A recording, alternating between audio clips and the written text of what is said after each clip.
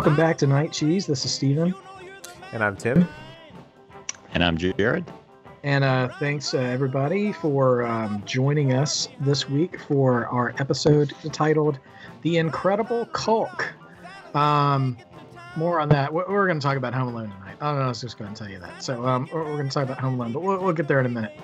So, we're all back in our regular spaces, in our regular states and cities and counties after the Thanksgiving holiday and heading toward Christmas and all that is to come with it. And in the time that's passed between our last recorded episode and now, there's actually been quite a number of different news items that have come through, which we don't really always do that sort of thing. However, there's just been a bunch of like teaser content that has dropped in the past few days. And given that we talk about films and TV and stuff, we'd be remiss if we ignored it. So I figure we could go ahead and go through a couple of news items.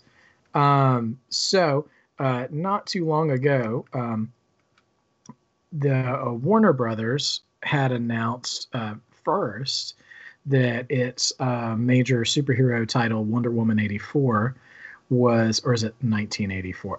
Like it matters. Is being broadcast being streamed via HBO Max in addition to theaters. Is that correct? Like, is it doing dual or is it only HBO Max now? I'm not sure. I think both. I'm pretty sure. Yeah, I believe it's both. To my knowledge, yeah, it's being accessible via HBO Max, and I don't think at a premium price point either, which is a really big deal. Because I know Disney Plus and a few other streaming services had access to theatrical releases prior to the typical thing, and they would have like some sort of premium price point with it, but not so much with Wonder Woman. And then not long after that, Warner Brothers announced for the year 2021, all of its major releases will also have HBO Max releases. And I think it's like for the first 30 days or so, and then after that, it will go to on demand or something like that, and then something along those lines. Mm-hmm. But pretty big deal there. What are your guys' impressions of that and some of the films on the slate? I'm actually going to try to pull open a note real quick and see what some of the big titles are that are coming out next year. But what do you guys? How does that strike you? Tim, you want to go first? It's a big deal. I'm going to say it's funny whenever I bring it up with people that I talk with, like that are into films like us. It's a huge deal, but for me, I'm a lot more optimistic about it. And I feel like people that I've talked to are like, it's the end of theaters. We're done. And it may be true. I think my opinion is probably wrong, but I think it might be a bad idea. I don't know. It's an interesting way to adapt during a time when there's so much, like the future is so kind of up in the air as far as when people can actually go back to theaters. I do think the whole year is kind of surprising, but I don't know. I think it's just an intriguing way to kind of go with the flow. I don't know. I think I may be being too like lackadaisical about it. A friend of mine is like, no, theaters are done. This is it. This is the end. And I'm like, I don't know. I feel like once the pandemic is over, I'm so anxious to get back to theaters, and my hope is that there will be just this kind of outpouring, but I don't know. I have no idea. Yeah, it worries me because like I'm in a rural area and it's just a little privately owned theater, or well, at least it was, and then even I think prior to the pandemic, or maybe it may have actually been after March, it got sold to a group, and then they put out a thing in November, basically selling passes to like 4 future movies or 5 future movies, something like that, for like $20, just as a way to kind of ride things out. And they've basically said like it's going to be hard for us to make it if we aren't able to have some success with some stuff like this. So so it does worry me, and it almost, like, I'm surprised, and maybe someone's done this on the internet and I just haven't seen it yet, but I kind of picture like the scene from The Dark Knight, the Joker Batman interrogation scene, and someone editing that to put like Warner Brothers logo on Batman's face, and then Joker being like, "You've changed things forever. There's no going back," you know. So it would be. Don't talk like you're one of them. Right. So it just feels like yeah. I don't know. Maybe I'm gonna have to do that if I go look and see that no one has done that on Twitter or YouTube or something. But awesome. I don't know. That's kind of the feeling for me. So I am sort of worried about it because I do. Yeah. I don't know. You know, there's just, as much as I appreciate having, you know, access to movies at home. Mm-hmm. You know, it's just a double-edged sword. There's just some things that you want to go to the theater for that experience. Sure.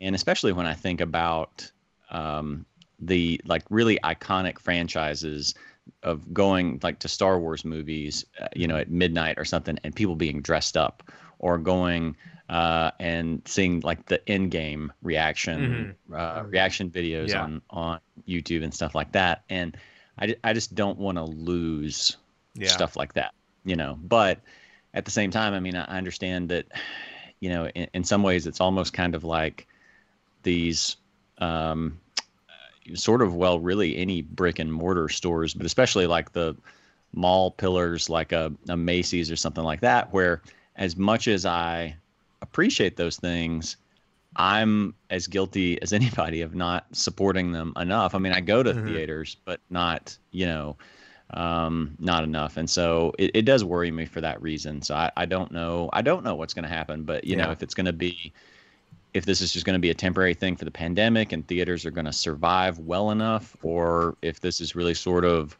changing the landscape for the future going forward. Yeah. You know, I'm torn a little bit. And the more we talk about this, you know, the more thoughts I have. So I have a list of the films so far that have been named that are from Warner Brothers that are going to be on HBO Max. And I'd like to go through some of those in a minute. I think we're all in agreement. We don't want to see theaters go away, obviously, but I am kind of, my interest is piqued in the adaptability of certain theater chains and how creative they will get to sort of refresh that experience, you know? Like Jared said, I mean, the simple truth is these moments are few and far between with the quality of these giant epic films, but those moments are irreplaceable. Like, I mean, he mentioned Endgame specifically, and that is a memory that will stick with me as long as I remember going to the movies. Oh yeah. Experiencing that climactic moment in a crowd of people for the first time, a crowd of people who had all gone through like 20 something movies together, and, you know, having that moment, you know, and that's the kind of thing you want to share with a big crowd. And there are some movies that are better handled for the big screen, you know, your Marvel stuff, your Star Wars, even some of, you know, Christopher Nolan stuff. We talked about Tenet earlier this year, you know, and how, you know, we weren't really able to go see that. I know, heard good things from people who did make it out to go see that. But so that's hard. But I was thinking, I keep my eyes and ears out for things. Of course, I'm in North Carolina, and we're already ramping up for probably another lockdown as things are progressing. But one of my favorite theaters, I say favorite theaters, I've only been there once, but it made such a good impression on me. It's my favorite theater now. Is the Alamo Drafthouse here in Raleigh. And I mean, they have chains everywhere, so maybe you're familiar with them, listeners, if you are. But they, during the pandemic, have been renting out theaters, and they allow someone to pay, I mean, it's like $100 or $150 or something, but to rent out an entire space and select your own movie, I think in Showtime too. And it's not just current run films either. Like I was looking not too long ago to see how it goes. But like, they had like holiday films and stuff, and even like, retro 80s movies and stuff like that. So you could have like a Back to the Future party or something like that, and in a theater, which is really cool and a good way for them to make money, because you do have to place this deposit down and everyone still has to buy their ticket, but you get like a certain number of tickets. So basically you get like a code that you can invite your friends to go see it, and like all you can go together. And I think that's an awesome idea. It's not one that I can particularly afford, but at least not at this time of my life. But the notion of it, I really like the adaptable idea of promoting that sort of thing, and not just trying to go back as business as usual. Because I think this feels kind of icky, me saying it like this. I don't want any theaters to fail, but at the same time, they've gotten so big. I kind of miss the days where theaters were a little smaller in size. I don't miss the chairs or the floors or anything like that of the old days, but a little bit of a smaller room for certain things. And that kind of gets into my next point, is one thing I think that could be good from this is, while we may suffer not having the moments of the big epic blockbuster films, putting something of this quality on a streaming service right away might open up more opportunity to, say, like the kind of Oscar bait films and stuff that people normally would say like, oh, I'll rent it when it comes out, or that's what we used to say back in like the 90s, or whatever we do now. Like, I'll stream it later, I'll Redbox it later. So some of these, if you already have, particularly with Warner Brothers, if you have HBO Max, you'll have access to some of these films that you might not have otherwise gone to the theater to see. Now, financially, I don't know what that does to the studios and stuff. But anyway, I want to go down the list. I'll try to behave and not go through every single one of them. But because there were some I saw that I'm like, oh, we have to talk about that. And as I'm scrolling through, I see, ooh, that sounds like a good movie, and I've never even heard of it. So starting at the beginning of 2021, there is a crime thriller called The Little Things, which will be, I guess, the first movie to come out on HBO Plus. It's got Denzel Washington, Rami Malek, and Jared Leto. All in it. Denzel plays a deputy sheriff who's sent to Los Angeles on an evidence gathering assignment. Basically, it's a crime thriller. Yeah, it's a crime thriller. He's searching for a serial killer, which no trailer there, but staff and description alone seems like it's watchable. Almost sounds like that deserves to be on a streaming service. No harm intended in that statement. But, Tim, I wanted to bring up Judas and the Black Messiah is going to be on HBO Max. The story of Black Panther Party leader Fred Hampton, who was assassinated by the FBI. Daniel Kaluuya and Lakeith Stanfield. One of my favorite modern trailers right now. That's powerful. It looks really powerful. And so I'm really excited that I won't have to try to find a babysitter to go see that movie. So that's one of the selfish ones where I'm like, oh, yes. We already know we're going to get to see that. Apparently they're making not a live action. They're making a Tom and Jerry remake film of that. Let's see. There's a film, called The Many Saints of Newark, a crime drama with... Ray Liotta's in it. Leslie Odom Jr. from Hamilton. Oh, that's interesting. Wow. A Hugh Jackman film called Reminiscence, which is like a sci-fi thriller. Now we get into some of the bigger ones. So this is a disappointment. Godzilla versus Kong. Yeah. That's obviously made for a big screen. And I feel like hopefully, there's some movies like that I feel like even if they are available, I will, as soon, once the opportunity is there, I will still want to see in theaters for sure. You'll want to see on a big screen for sure. So in the vein of Judas and the Black Messiah too, Tim, Lin-Manuel Miranda's other Broadway Tony-winning musical In the Heights is also going to be released. Of course, I mean, Hamilton, obviously, that exploded when it came on Disney Plus. So that's going to make it In the Heights, his next one, which was set to come out this past summer, is being released on HBO Max. So I feel like that. The Space Jam remake is going to come straight to HBO Max, which honestly, I'm kind of, I'm happy that is coming to HBO Max, because now I feel like I can sort of, I can check it out and not feel guilty about it. So while we're just a quick little interjection here, while we were talking about this, I was just browsing Twitter, and one of the first things that came up in my stream was someone saying, more than ever, the HBO Max announcement now feels like pure panic because they knew today was coming. Talking about the Disney, Yes. Marvel, Star Wars, what's the Pixar? Yeah. All their releases. Anyway, knew today was coming, and they wanted to make noise. Production partners be damned. They'll write books about last week. And this was retweeted by someone who said, if memory serves, this is how Man of Steel 2 became Batman v Superman during the 2013 San Diego Comic-Con. About to bring up Batman v Superman when you said that. Oh, really? When they started making announcements about Civil War, Captain America Civil War, and they just released the Batman v Superman trailer that had spoiled Wonder Woman and spoiled Doomsday and all this other stuff. Yeah. I was like, oh. Speaking of DC, the Suicide Squad is also going to be released. Joel Gunn's take on the Suicide Squad. I never saw the original here or read the novel, but I know a lot of people are excited about Dune. Dune's coming as well. Let's see. And then of course, Jared, the Matrix 4. Yes. That's one I've got to see in the theater just to get that nostalgia experience. Yes. Hopefully it's awesome visuals too. I think they're trying to they have some sort of new I think this may have been I don't know if this was a rumor or confirmed, but that they had some sort of new camera trick, kind of like what they had in the original Matrix. It's hard for me to believe that, or at least like it's going to be like a minimal jump in technology, whereas some of the things they were doing back then were more revolutionary, but whatever. This is going to be such an inside joke here, but what it is they're going to zoom in on Neo's shoe and then come out right. like in the music video for Hire. Yes. Creed. Yes. That's Exactly. That's the big deal. Yeah. Cat's out of the bag.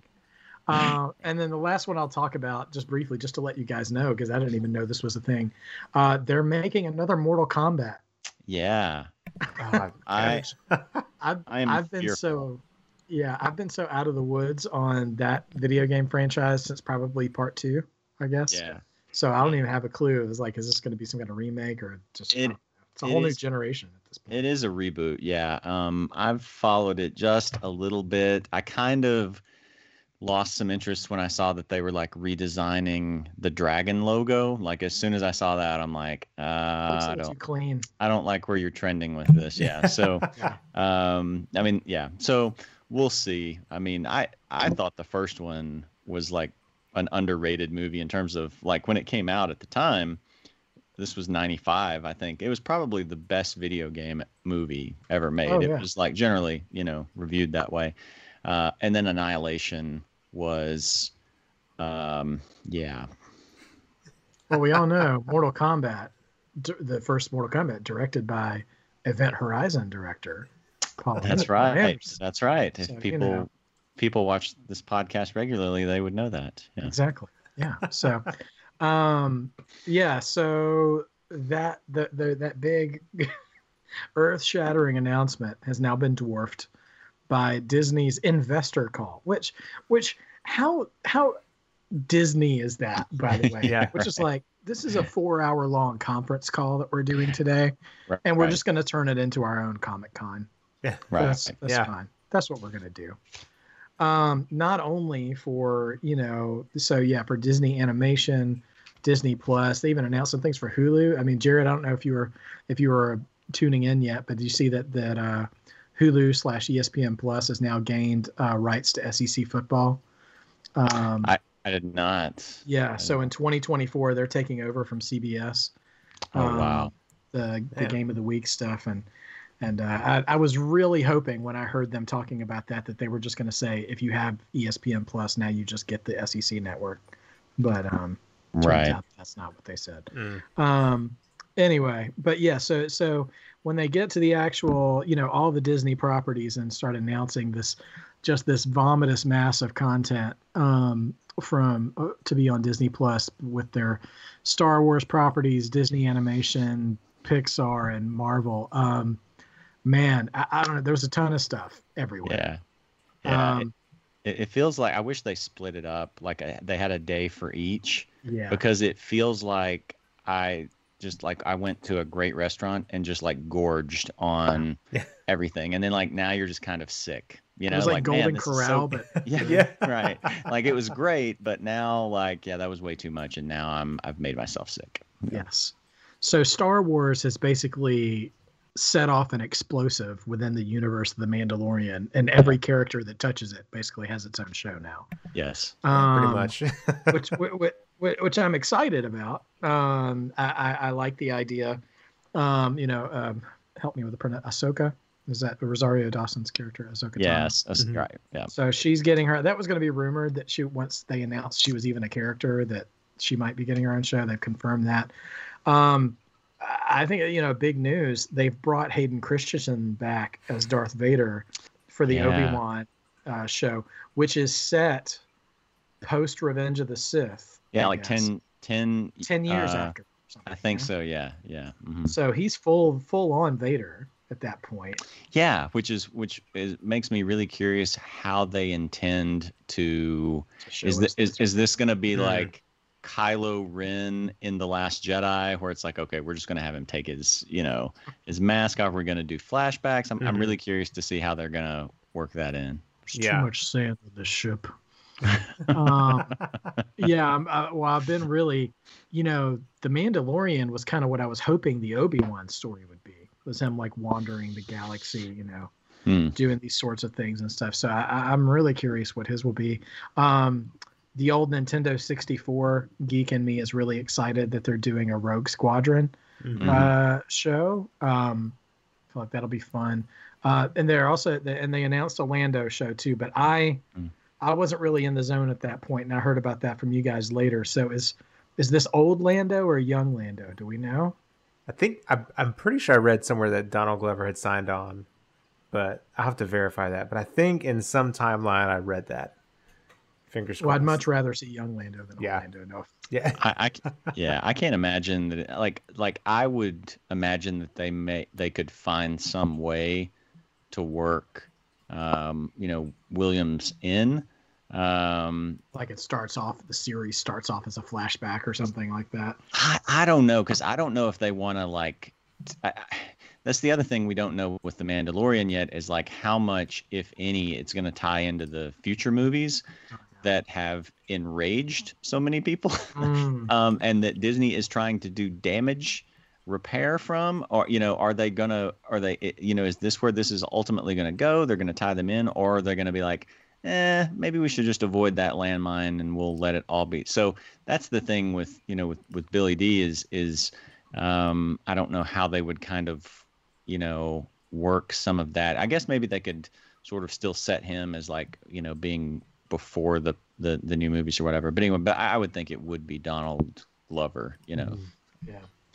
Well, so let's jump into, also, real quick, I'll just say from a Pixar standpoint, their next film, Soul, is going to be available on Disney Plus on Christmas Day. I'm excited to see that. I was looking forward to that one, anyways.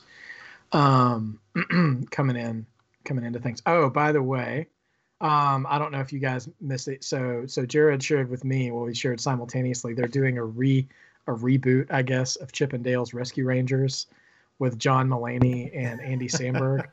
A mix of live action and CGI. So like a Roger Rabbit style kind of thing, I guess. I guess so. That seems really promising. I think the casting of Mulaney and Samberg will be fun. I think Andy Samberg is a great choice for Dale. Mm-hmm. So they're also digging into their old live action reboot stuff as well. They're making another Mighty Ducks film with Emilio Estevez and Lauren Graham from Gilmore Girls. Interesting. Yeah, called Mighty Ducks Game Changers. They announced they're making another Sister Act. I saw that. Yeah. They're making another 3 Men and a Baby with Zac Efron. So yeah. Anyway, if all that stuff comes for free on Disney Plus, I mean, I'm fine for free. Yeah. Another one that really caught my eye, and I don't know because I haven't seen this movie since I was a kid. It's been so long. but they're doing a series, a reboot. I guess not a reboot. I guess, but a series, Willow, but starring Warwick Davis as the main character. Yes. It's a shame they couldn't get Val Kilmer. Yeah. Oh man. I'm sure he looks exactly the same. Not so much. Well, so there's obviously I've been holding off not talking about Marvel until now. Boy, oh boy, there's a lot of interesting things going on. So they had already announced the January 15th, basically a couple of weeks after Mandalorian ends and Christmas passes, WandaVision will be starting with Elizabeth Olsen and Paul Bettany. And boy, oh boy, it just looks like the best kind of weird. Catherine Hahn is in it too, and they released a second trailer for that today. It looks pretty amazing, and I'm really excited. They gave just a tease. They didn't show anything for the next Doctor Strange film, but they came out again to say that it kind of sets the pace for Doctor Strange for the next Doctor Strange film, and they came out. I mean, which is we haven't even talked about Spider-Man, but they also came out and verbally said it sets the tone for the next Spider-Man film too, which many castings have announced for that, of bringing in this sort of a live Spider-Verse, Tobey Maguire, Andrew Garfield, some of the villains from the past films, and even recently Netflix's Daredevil, Charlie Cox, is also being brought into the film as well. So it's really, really exciting and ambitious what Marvel's trying to do here. On a adjacent Marvel topic, the director of Spider-Man Homecoming, John Watts, was tagged to be the director for Marvel's reintroduction of the Fantastic Four into the MCU. So he's going to be directing the Fantastic Four film. Christian Bale is going to be the villain in the next Thor movie. Yeah. Oh man. Which sounds amazing. They, talked about another Ant-Man and Wasp movie. It's titled Quantum Mania, which everyone seems to be coming back for that. And they're also, even his older daughter from Endgame, she'll be in it as well. And also Jonathan Majors from Lovecraft Country is going to play a character named Kang the Conqueror, which I only know from video games, but he has a lot of, the fact that he's going to be a character in the MCU has a lot of exciting implications about dimensional travel and stuff. So a couple of surprising things. So they have actually pulled the trigger on bringing in the character of Riri Williams as Ironheart, which is, I don't want to call her a protege of Tony Stark, because I don't really know they ever had any interactions with each other. But basically the young African-American female Iron Man. So that's really exciting. On a sad but respectful note, they also announced that they will not be replacing Chadwick Boseman in Black Panther 2, that they are just going to let T'Challa be, which I think is for the best. I mean, there was probably not going to be an easy situation out of that, but it's one thing. They're doing, moving along, they're doing a secret invasion show. Yeah. Also one, let me see, almost done here. They released a Loki trailer, which looks really, really interesting as well. The Loki trailer almost kind of seemed along the lines of, in terms of like how offbeat it seemed. Like it seemed sort of like similar to WandaVision. Yeah. Like it's just a different thing. Yeah, and I didn't expect that. So I forgot that Owen Wilson was cast. Yeah, I didn't even remember. I don't think I ever knew that he had been. I don't know. So when I heard his voice, I was like, "Oh, that sounds like Owen Will." Oh, that's right. I read it one day on Twitter and immediately forgot. It threw me for a second because it was a little bit like John, like in the way he looks. It was a little bit like John Slattery as Howard Stark. Howard Stark, yeah. And so it threw me because like, no, that's not him, but it was like a little bit of a similar look, so it took me a second to realize it was him. Yeah. This next title is not really a big deal in the grand scheme of things, but I'm really excited about it. I know you guys are probably familiar with the mythos of the Star Wars holiday special and everything from years back. Well, they announced a Guardians of the Galaxy holiday special. Yes. It's going to be written and directed by James Gunn. And I cannot wait for that. Yeah. That's going to be, I mean, it's going to be, I'm assuming Christmas of 2022. So we've got a while before we get there, but I'm really excited. And there's also an original I Am Groot series as well, a series of shorts starring Baby Groot. Featuring several new and unusual characters. And Jared called it like he's got to run into Grogu, aka Baby Yoda. Yeah, like we have to have the Baby Groot, Baby Yoda crossover solely for the merchandise. Yeah. Oh, absolutely. And then lastly, they also re-announced a She-Hulk as well. And notable about that, they said that Mark Ruffalo will appear in the series, as will Tim Roth, who played Abomination, the villain in the Edward Norton Hulk film. So, yeah, I am. They have my attention. I'll say that. Whew, so there's so much going on there. I feel like is there anything else we forgot to mention? Because I did circle back around and mention Spider-Man. But anyway, there's just so much content coming, and I mean, be in the next 2 to 3 years or so. But yeah, and we didn't even, I think, mention the one that at least I'm probably most excited about is in the short term is Falcon and the Winter Soldier. Oh, that's right. Which I mean, we've talked about it and we knew it was coming, and so it's March. It's going to be here in March. Oh, that's wonderful. So we got the trailer for that, and yeah. So I had just started. We had just started eating dinner when Marvel's announcement started coming. So I was just scrolling through my Twitter feed and retweeting everything so I could go back and see it. And I missed that. And I missed that one. I had actually heard.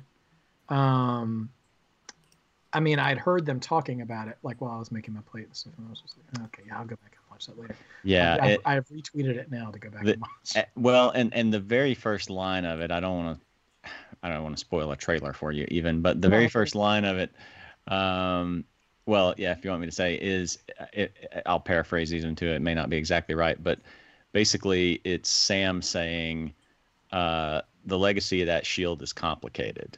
And so it kind of goes to what we had talked about before of how, they were going to, explore some of this stuff. I think that's what I read into it from one line. I think Ben Shapiro just had a stroke. Right. Oh gosh, that's a wonderful introductory line though. It is. The ethics and the implication of Sam being the carrier of that shield and that symbol. Right. Yeah, that's going to be really. Oh man, can't wait. I'm so glad that's coming soon. Ish. Okay, well, let's take the time machine back to our current time here in December, and we'll look back to 1990 for Home Alone. Obviously an annually celebrated Christmas movie. Came out in November of 1990. Both Home Alone and Home Alone 2, which we'll talk about some as well tonight, are available on Disney Plus right now.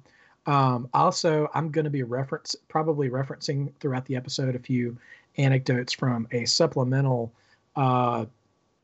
mini documentary. If you have Netflix, there's a series that I really highly recommend called The Movies That Made Us. And every episode is sort of a background on the creation and architecture of some widely popular movies, mostly from the 80s and 90s. They only have, I think, one season of it right now, but one episode is about the story of how Home Alone came to be. They do some others like Die Hard and Ghostbusters that they're really highly recommended too. But anyway, I'll be referencing that Home Alone episode every once in a while tonight as well. So the first Home Alone, it's interesting. It's a movie I've never really thought of in terms of quality, in terms of like universal opinion on its quality. Mm-hmm. So I was surprised to see the Rotten Tomatoes scores. The critic score was 65%. We're talking about the first one, too. But the user rating was 80%. And IMDb rated it a 7.6. Directed by Christopher Columbus, written by the great John Hughes of pretty much every good 80s teen film. Wrote this as well. Home Alone was actually nominated for both 2 Academy Awards and 2 Golden Globes. It was nominated for Best Original Song for "Somewhere in My Memory," which is sort of the sentimental theme you hear throughout the movie when things get emotional. It lost, surprisingly, it lost to Madonna for "Sooner or Later I Always Get My Man" from Dick Tracy, which I saw Dick Tracy in the theaters when I was a kid and had no idea it got any Oscar recognition until researching this episode. For what it's worth, those of you who are fans of 80s hair music, Bon Jovi was also nominated that year for "Blaze of Glory" from Young Guns 2. So, one thing I'm learning through these episodes and research is there's a pretty wide net for music to get nominated for Oscars. Yeah. I mean, I should have known that when 3 6 Mafia won one, but whatever. Hard out here for a pimp. So the 2 Golden Globe nominations, though, were actually more surprising in terms of nominations. It was nominated for Best Motion Picture in the comedy category, and lost to a Peter Weir film called Green Card that, I'll be honest, I've never heard of. And then Macaulay Culkin was actually nominated for Best Actor in a comedy at the Golden Globes that year, and lost to Gerard Depardieu from that same film, Green Card. So anyway, I was very surprised to see that level of recognition, even in something like the Golden Globes, for this film. So before I keep going into stats and stuff, let's talk a little bit just about the initial impressions of Home Alone. Do you guys have any stories or any thoughts about how your first interactions with it or early memories of it? Yeah. So Tim, what about you? Yeah, I was 5, so it came out in 90, so I was 5 years old, and I don't remember initially a definitive time I saw it, but I do remember it's just kind of common, like a common Christmas film. Like after it came out, we watched it all the time, every year. As a kid, you love it. It's a child stopping burglars in the most insane madcap ways, so I loved it. But there's one small story, I guess, that either that same year or a year later that it had come out, our church was doing like a children's play. This has nothing to do with the film, but okay. I remember they were trying to convince us kids, like, hey, you should do these parts in the play. And I remember as a kid, I just had no interest. I was just too nervous. I didn't want to. And one of the ways they convinced some of us kids, me included, to be some of the shepherds in this Christmas play. They said, yeah, when the angels come and scare the shepherds, you could like slap your hands against your face and scream like Home Alone. And when they said that, I was like, oh, I am all in. I've been made for this. This is perfect. And so I was one of the shepherds solely because I got to reenact that Home Alone scene. And so I will never forget that. That was like my exciting, that's all I've got to do. And it's so much fun. So that's just a small, really random memory from not even from the film, but for a second I thought you were going to say the scene where Kevin hides from, in the nativity, where he hides in the nativity scene as the shepherd. I'm like, wow, okay, that's what's got you on board, huh? Interesting. Remember when he put a blanket over his head? No. Yeah. Jared, what's your initial memories and take on Home Alone? Yeah, I can't remember if I saw it in the theater or not. I would have been 10 at the time. So I don't know if I saw it in the theater when it came out or, just like the next year sometime on VHS. But yeah, I mean, kind of like Tim said, when you're a kid, just a couple of years age difference between, I think Kevin McAllister in that movie is 8. And so, not much of a difference there, a couple of years. So, yeah, I mean, it was just a lot of fun. A little kid foiling burglars, really more like not burglars as much as home invasion suspects. Like when you go back and think about it, like it's like they know that child is at home and they are going to go rob the house. And, anyway. When you how would that have gone if he had just let them in the house when they came knocking on the door, Yeah. Like go eat your macaroni and cheese. We're just going to get some stuff. Right. Exactly. So yeah, I mean, it's was a fun movie and still is a fairly fun movie. And then I think as I've gotten older, appreciated some of the little sentimental stuff in it from like his relationship with Old Man Marley and things like that. So but I saw it. I'm sure if I didn't see it in the theater, it would have been probably the year after it came out because it was so big, you know. So it's been a part of my life ever since basically it came out. You know, I mean, I probably have. I probably say I don't have a lot of memories of seeing specific movies, and that might not be true. But this is one movie I have a very specific memory going to see. So it came out in early November 1990, and I remember seeing it in Athens, Georgia, where my grandparents lived at the time, and we had gone there for Thanksgiving, and it was either on Thanksgiving Day or we had spent the night and we were there on Black Friday. I don't know, but my dad took me and my brother to go see it, and I was I guess I was 9 years old, and it's just a funny memory of going to the movies with my dad because he was always early to the movies, so we were there like probably 20 minutes early to every movie we ever saw, and I could watch that whole rotation of commercials like 3 times before they started. And I kind of liked it like that. I just loved being in the room, you know. Like, I mean, that's probably where I learned to love movies. But we were late that day, and I'd never been late to a movie before, and so like I just knew this was a movie I wanted to see, and we walked in and we were already. I can't remember what part it was, but the family had not left to the airport yet. I know, so it was still kind of early on, but we were late. We missed trailers, you know, all that stuff, and we sat like close to the front row, watched it, loved it, and I remember it was the only time in my life my dad was like, "Okay, this time, let's just stay," and like he let us stay, and like we stayed all the way until the next showing started because back then it was still kind of an early release film, so there were back-to-back showings, and we stayed and watched the like first however many minutes we had missed again. And I remember like trying to beg him, just like, we're already here, why don't we just watch it again? And he was like, no, that's not, you know, that wouldn't be honest.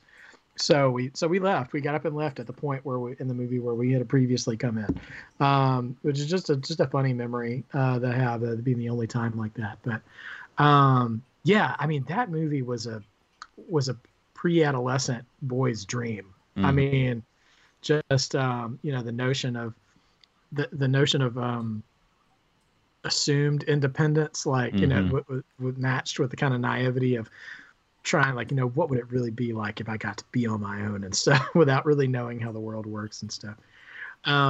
It's just crazy. But that movie was a monster. So I want to give a little bit more data on it. So it was, so it spent 12 consecutive weeks at number 1, which was no easy task. That's longer than the Christmas season. It is. So, and that was back to that Movies That Made Us episode. They said that, you know, it was by design. They released it right before Thanksgiving so they could get families in at the holiday. Then Christmas hit when kids were out of school, and then people just kept coming back. Wow. So it made it's at the time in 1990 it was the highest grossing comedy of all time. And for the year 1990, I don't know, this is almost baseball levels of particulars when it comes to certain categories, but it said it was the highest grossing domestic box office for 1990 in the in-year release, which I guess was highest grossing for the year that it came out in, maybe. I don't know, because all time it's actually the second highest grossing film for 1990. It finished behind Ghost, the Patrick Swayze Demi Moore movie. But it was so it finished grossing $476 million, and its budget ended up being $14 million, which of course seems like a huge amount to me, but it turns out in studio language not so much. It's not really a big deal. I want to talk about the budget real quick because it's a funny story. So like they originally, this film was going to come out through Warner Brothers, and they agreed to make it for $10 million, but obviously costs grew, and they said to put things into perspective, Home Alone was to be made for $10 million. There's just a few other movies that came out around that time. The year before, the Tom Hanks movie Big, $18 million. 1989's Batman, $35 million. Back to the Future 2, $40 million. Last week's episode, Indiana Jones and the Last Crusade, $48 million. The Who Framed Roger Rabbit cost $70 million. And they wanted to make Home Alone for 10. So eventually their budget made it to 14.7 million. and they're like, this is like, we can't cut it any more than that, you know? Mm-hmm. So they were trying to convince Warner Brothers to let them make it for 14.7. And then like the Christmas holidays passed and they resumed production in January, and Warner Brothers basically told them, no, if you can't make it, if that's what it's going to cost to make, we're going to shut you down. And so they shut down production on Home Alone. And so what actually happened was, over the holidays, John Hughes was best friends with a film executive from 20th Century Fox, who that guy was friends with like the head of the studio. So they were just like eating lunch one day, and he's like, hey, that Home Alone movie, like, how's that going? And so he's like, tell me about it. Like, what's it about? And he's like pitching in the movie, telling him everything. He's like, we're having a hard time with the budget though, because like, you know, they want us to make it for 10 million. We can only make it for 14. And the head was there with his friend, and he was like, man, if we had that movie, I'd make it for that amount, no problem. And he's like, really? And I'm like, okay. So literally, this is what happened. So they were shooting inside, that their location was actually inside the high school that was used for Ferris Bueller's Day Off. It was like an old shut down school, and they had used the gym to build the interior of the house. So all the interior shots inside the house are on a soundstage that they made inside a high school gym. And the Warner Brothers production manager was walking around from office to office, because they'd used classrooms as like, you know, film production offices or whatever, walking around saying, the movie shut down, stopped working, you know, like, it's not being made. And as soon as the production manager like left either Chris Columbus or John Hughes's office, they immediately picked up the phone and called their guy at Fox and was like, hey, I just got the word they shut down. Like, great, you're a Fox movie now. Bye. Click. And like immediately like picked it up like within a second. And so that guy had to follow Warner Brothers guy around and like went to every room that had just told the movie was over to say, no, we're still back on. No, we're still back on. And That's apparently he like met face to face with the Warner Brothers guy. He's like, oh, by the way, you're fired. That's funny. Like, which is just hilarious, like how quickly things change in the film industry. But yeah, so they ended up making it for like 14.7 million, which is still, compared to those other films, is really cheap, considering everything they were able to accomplish. So, yeah. I don't know about you guys, but this film too was my introduction to a lot of non-Christmas Carol Christmas songs. Is the first time I'd ever heard Run Rudolph Run by Chuck Berry when they're running through the airport. First time I ever heard Rocking Around the Christmas Tree. And that scene where he's, you know, got his hands tied to all the dummies and stuff and everything. But anyway, you know, the in movie soundtrack is a really great introduction into holiday music, and that continues even into the second film some as well. But it was pretty neat.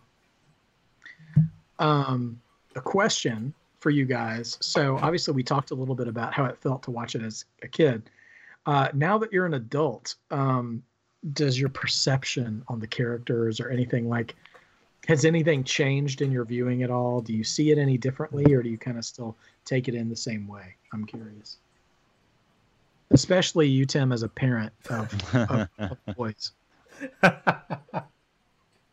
Yeah, you know, I will say a lot of things have changed. I will say one thing that hasn't, is I still really like this movie a lot, as silly as it can be, and all the little problems and quirks with it, you know. I feel like I'll spend a lot of time watching it. I've been like, oh man, I just seeing all the ways they tried to. You knew that they were addressing potential plot holes, you know, like we got to make sure the phone line's out for longer, you know, all these things that like could fix this really quickly. So it took me years to discover is when the fight breaks out in the kitchen and the milk gets spilled on the counter and they're throwing away all the wet napkins. They throw away Kevin's plane ticket. yeah, Oh, yeah. I think I'm it took a still while to missed notice that I too. forgot Which that. is why they never have it when they're rifling them out, so they don't know that it's missing. You know. Yeah. And so it's pretty wild. Yeah, Yeah, their attention to detail is mm-hmm. really well done. Yeah, I will say that there's a lot of things I could point out specifically, but one, just you were mentioning as a parent, one thing like that I really am latching onto now, and I think I on Facebook somewhere, Victoria Farmer mentioned this as well, so I'm kind of stealing from her, but I also had kind of inklings of this anyways. But the I forgot how much time is spent on Catherine O'Hara's character as well, the mother, and that sense of like guilt as a mother, but then also just this the love that a mother has, and like how she would do anything for this kid, for her son, and seeing the lengths that she would go to. There's so scenes of like selling, or trading tickets, but giving hundreds of dollars and watches and earrings and anyways, just all the lengths that she took to get there, which sadly I forgot how quickly the rest of the family gets there. I'm like, oh man, it was almost not worth it, but just to see that process, I'd forgotten how much time in the film was spent on her. And it really oh yeah, it's something like that happened, which first of all, it's crazy. It's like, oh, that's kind of, yeah, that's bonkers anyways, but just that sort of amount of energy you would put into getting back. It really stood out more to me than it had in the past. Jared, any thoughts? Yeah, I think you have to, depending on what movie you're watching, you have to like gauge what level of suspension of disbelief you have to.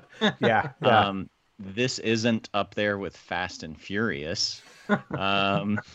It's still like infinitely more believable than Fast and Furious. Oh yeah. But there's just certain little things that you have to, and some of them are funny.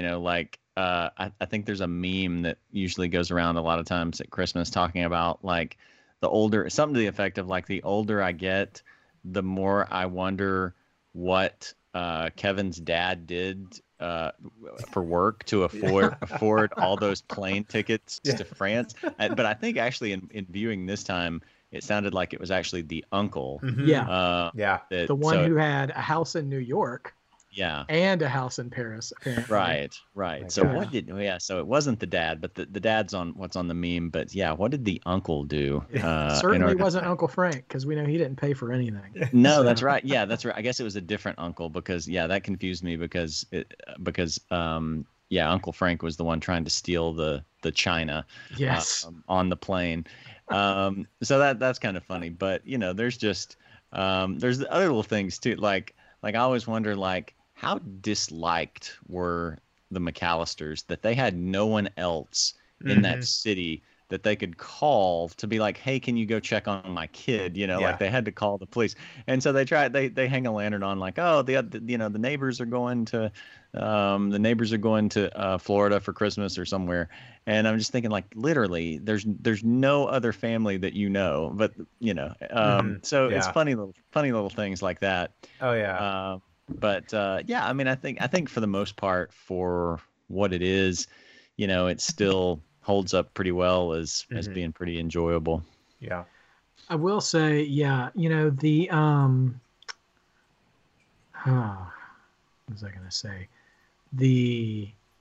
One of the things that I had read or seen that the filmmakers wanted to accomplish, which I'm glad that they paid enough attention to this, was how can we build a situation where a parent will leave their child at home alone and not look like a terrible person for it, Yeah. Because clearly, like, my heart did go out because both Kevin's parents and Uncle Frank and his wife each had like 5 kids. Right. Each. Yeah. And that place was a madhouse. Like, watching it as an adult has been a different experience for me. I don't like any of those children. Right. Like, Yeah. I mean, like, I mean, any of them, hardly. And but yeah, you talk about sort of the logic building of creating a scenario where it's believable that they would be home alone. One thing, I was really revved up to watch this again, so I paid like super close attention, like for the first however many minutes, and then you get distracted or something, But the opening scene where Kevin is just pestering his mom, if you pay attention to the phone conversation that she has, it's with a family member, and she's establishing right then and there that nobody in their immediate or extended family is going to be at their own home during Christmas. Like, oh, my sister, she's going here, and you guys are in Paris or whatever, we're coming to see you, and all this other stuff. So it's like, it's almost like they wouldn't be able to call any relatives, at least, because they wouldn't be home. But Jared, to the point, though, still about your neighborhood, I mean, you live in a neighborhood like that, and it's kind of crazy that not even his dad or mom knew Marley very well. Yeah. Or like they had a coworker or something, Yeah. I mean, anyway, I mean, I you just, there's just nobody. I know, which, right. I mean, for sure. Yeah. I would say in 1990 as well, we still didn't have a hyper individualistic society at that point. I think things could have been a little more communal back then, but who knows, maybe in Chicago it's different. They didn't have the cell phones with the numbers programmed in. They left all the numbers at home, and the phone books in France were in French, and there's a lot of grace for the parents in trying to deal with what's going on, and just like that opening scene, I will say is I'm more amused by Joe Pesci standing in the lobby. In that opening scene, just slowly losing his mind. Yeah. Like not being able to get any sense out of anybody who walks by, and everyone has an excuse for something. And I'm like, yeah, I feel you on that, criminal. So but I will say my biggest logic gripe, and I took to Facebook on this. So anybody who's listening who's Facebook friends with me may have seen this. It has been since I've watched this as a parent, I guess, because I thought about this a couple of years ago too, is they live in Chicago, which is home to one of the top 3 busiest airports in the world, or at least in America, O'Hare International Airport. They're taking an international flight. They oversleep, and when they walk out the door, they say the flight takes off in 30 minutes. I don't care if you live down the street from the airport. I don't think you're going to get from your front door to the terminal in 30 minutes.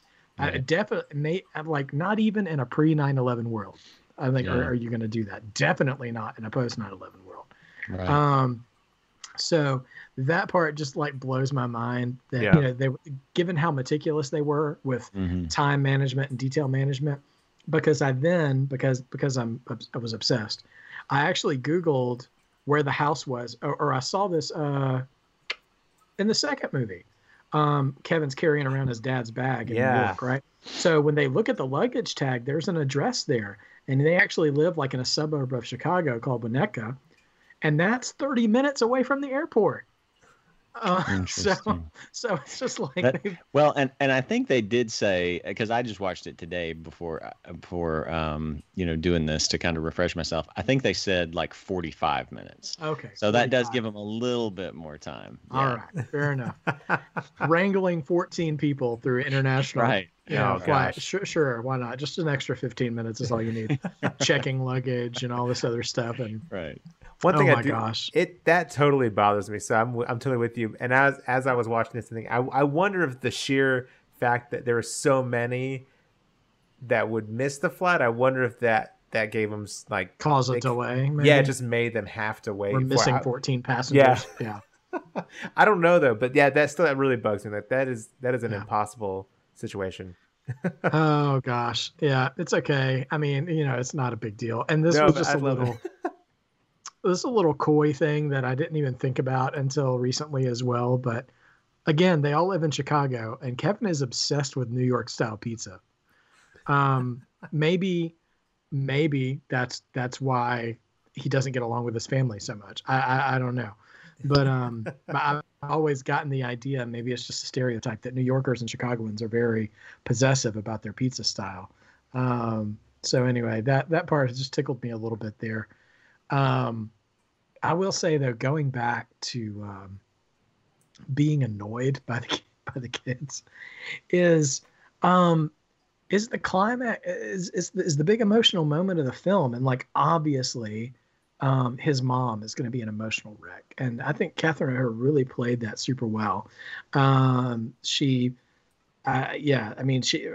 for being a character in that situation but still being like in a family comedy, I think she took it as much to the emotional edge as was appropriate for that kind of film. So that moment when they see each other is really sweet on her part.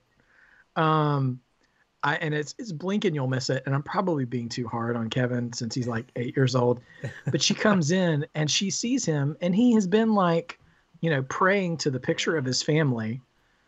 He's this changed kid now, so to speak. And he wants to see his family. So his mom's there and he just like side eyes her until she says she's sorry. Yeah. And I'm like, you haven't learned anything, you little brat. Yeah. I'm like, that's the attitude that got you left alone in the first place. I'm like, I'm not going to forgive you until you say you're sorry. Like, well, how much did you miss your mother? A little psychopath. Right. Well, that's what I was going to say, is it kind of plays into some of those, like Kevin McAllister was a psychopath sort of little things where like we I were saw dealing one with the good son is what we were dealing with, wasn't it? Right. Yeah, exactly. Well, I saw one again, just randomly saw this. I didn't even seek these out, but I guess just that it's the time of year. And so they're starting to go around. But it was another meme saying something to the effect like Kevin McAllister wasn't a victim. He was hunting those men. He toyed with them, He did though. He did. No, but listen, that's the thing. And I was going to wait until we talked about Home Alone 2, but that was the thing too that does not age well on me at all either, was the way he trash talked those guys the entire time they were in pain. It was a little, I will say, in the first movie, it's a little cuter because he's younger and there's this sort of naivety about it. And he's like, he doesn't seem as deviant in the way that he's talking to them and stuff. And by the second one, he really seems to enjoy it a little too much and is a little kind of, I mean, as a person, I'm just saying, like, but the way the character is portrayed, he's just a little too full of himself. Right. For having it been, a year later? Yeah. Right. And so, his verbal treatment of them was a little disturbing at times.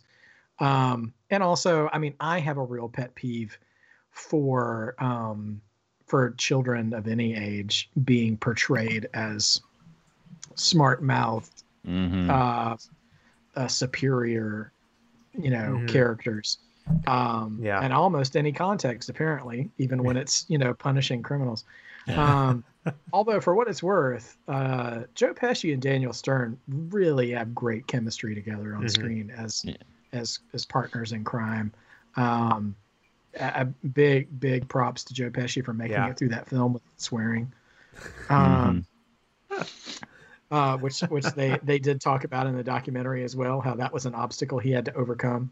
And Stern as well, like just I think he's really underrated as an actor.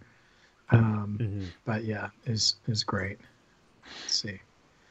I have a few things written down. Oh. Tim, you talked about, the aftershave, the scream, scene or whatever. Again, it's just Kevin narrating his life is really like when he's not toying with, the criminals at the end, is actually really kind of endearing and charming and funny at times. And he's recounting his shower to himself. Yeah. And I'm just been like, oh, he's what a cute little kid, thinking at the beginning. But I actually listened to what he said this time, and he alluded to the fact that he might have washed his belly button for the first time in his life. To which, when you're the parent of a young boy who likes to get dirty and play in the backyard stuff, and I'm like, oh, whoa, buddy. Right. Hold on. Did you just say what I thought you said? Anyway, just little, little moments there and stuff. It's a really, really funny. Yeah, that was a funny moment, but you saying that made me think about another kind of aspect that I hadn't. I guess you see a lot of growth in a kid, and I remember that, but seeing it again, seeing that sort of maturing, having to kind of become brave, not just because of burglars, definitely because of burglars, but also just because you're just on your own and you have no one else to rely on. And I'd kind of forgotten that sort of steady build, to where eventually, and of course it goes crazy with all the blueprints of the house, and it goes nuts. But that kind of slow build of becoming a braver kid, I thought that was really interesting. Well, it's a really interesting story arc too, that can be a good illustration for life in general. Like, for the person who thinks what they want is to be isolated and left alone to their own devices. He gets that, and he indulges in it for a while, and then just realizes being alone is a terrible, terrible thing. Yeah. And to the point where he's too afraid, to go outside. And eventually, he has to work up the bravery just to live a normal life. It's kind of depressing when you think about it that way. Yeah. But he does. Go ahead, Jared. Well, I was just going to say, and of course, when you tie it in with the story of Old Man Marley, and kind of not exactly wanting the same thing, but in a way, I mean, because he and his son tell each other that they don't want to see the other one anymore. Yeah. And then it's sort of just a different kind of fear for him, of having to work up the courage to contact his son again. Yeah. So for a movie centered around a child, that relationship and that church scene, really kind of brings it into a broader. It's almost kind of like, they're sneaking the message in for adults, like, oh, you thought this was about, childhood fears and this, that, and the other, but really it's you guys should be thinking about this. So that scene alone, maybe not alone, maybe I'm exaggerating, but that scene in particular, at least, like, because I mean, let's face it, 2 is basically a cookie cutter copy and paste version of 1, just in a different city, and substandard in a lot of ways, and we can talk about that in a minute. But that scene might be the chief component of what makes the first one superior to the second one for me, at least as an adult now. Is that scene. One, I like the fact, and not just because that I'm gearing for life and ministry and stuff, but I like the fact that he went to church on Christmas Eve. Like he was alone and there was nowhere to go, and he didn't have anybody to celebrate with. And I like the idea that, that was his thought as a kid. Like, it's Christmas Eve, I should go to church or something. Like, maybe I can go here. And he goes there for a minute, and, Marley is there watching his granddaughter. It's, sad. There's really nobody there, in attendance. Just a smattering of people, and the choir singing. And the song choice in that, great too. The Oh Holy Night, the way it's done in that scene, it's just so good. And for Marley to be there, so heartbreaking because that's the only way he can see her, at that point. And I was thinking about the passage of time in the universe of the movie in that scene too. And they have that conversation, and I think it's just such a powerful scene, a great performance by sorry, I have his name written down. Roberts Blossom is the actor's name who played Old Man Marley. And when he began to talk about his son, like watching him this time, I believed every word he said. Like that felt, I mean, obviously, your best actors are people who can make you feel and believe whatever they're going through. But sometimes in movies, you at least get the sense, either in the really good actors or people who are method or whatever it is, that somebody is reciting lines because they know where to go in their heart and their mind when they deliver them, because they've been there before. And he really sounded like a man who had lost family to frayed circumstances and strained relationships. And I really love the exchange. I think that when Kevin is his most kid-like to me too, like not obnoxious kid-like, but just innocent kid-like. And I want to talk about the Santa scene after this too, because he carries that as well a little bit. It's not as heartwarming. That one's a little bit funnier, but kind of sad. But in this scene, he's just being naive but hopeful. You know.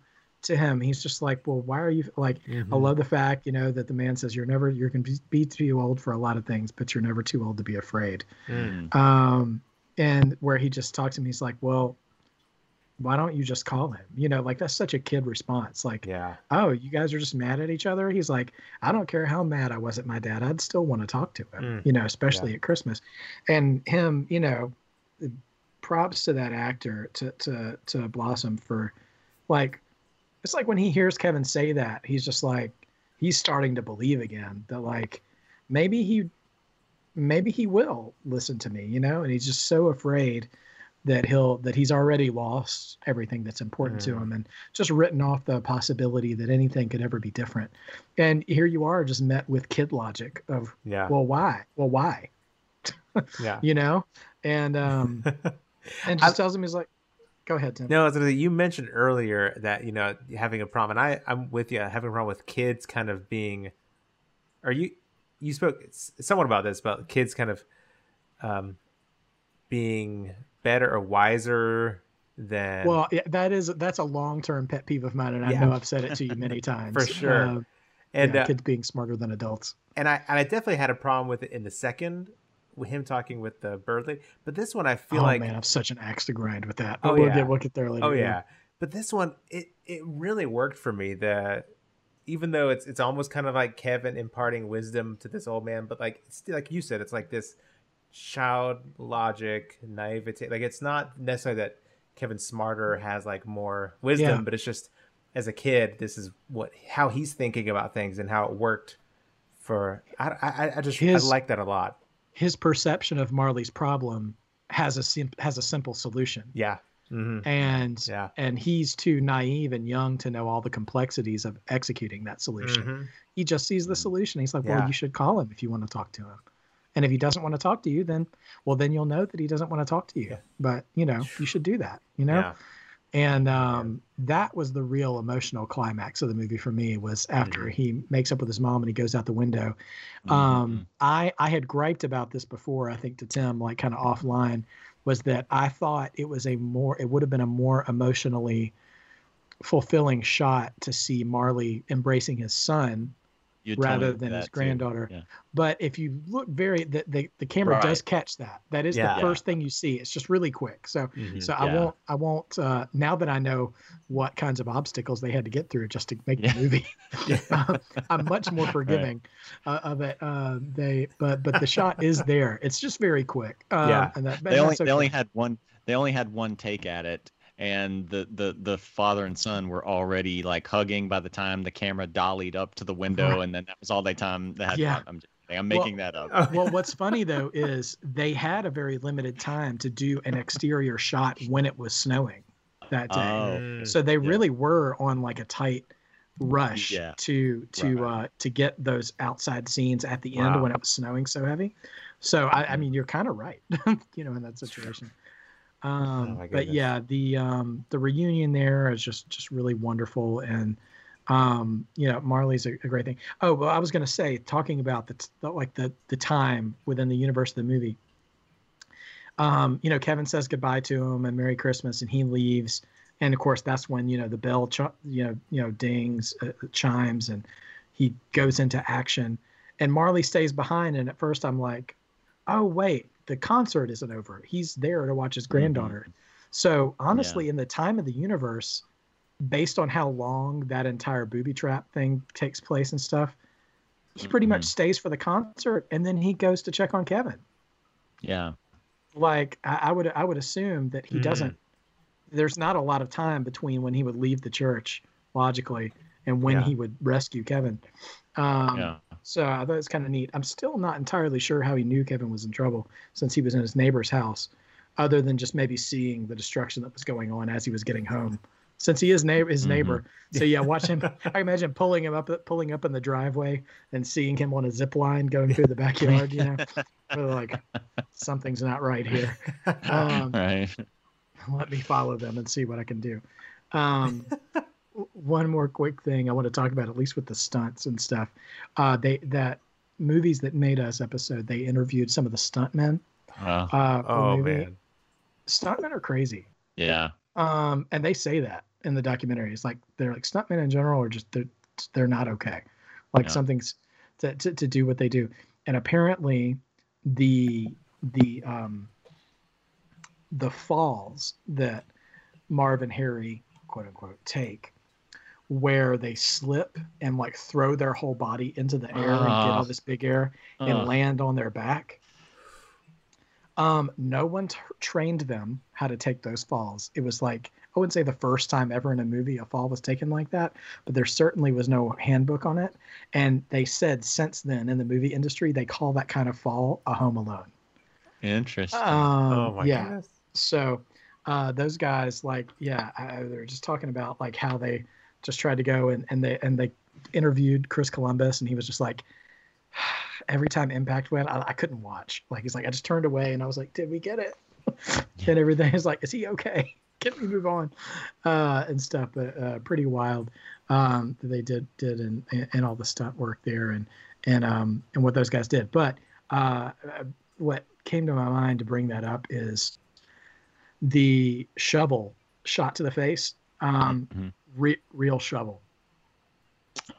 They said, that guy said, and he like grinned at the camera. He's like, yeah, that was real. And I was like, oh my gosh, that's terrifying. Why are you happy about this? What's going on? It's like watching ECW back in the day or something. Like, it's terrible. You find out Joe Pesci actually took a blowtorch to the head. Right. Exactly. Daniel Stern actually did take an iron to the face. Right. Oh my gosh. If we can get into the sadistic for a minute, do you guys have like a favorite or most memorable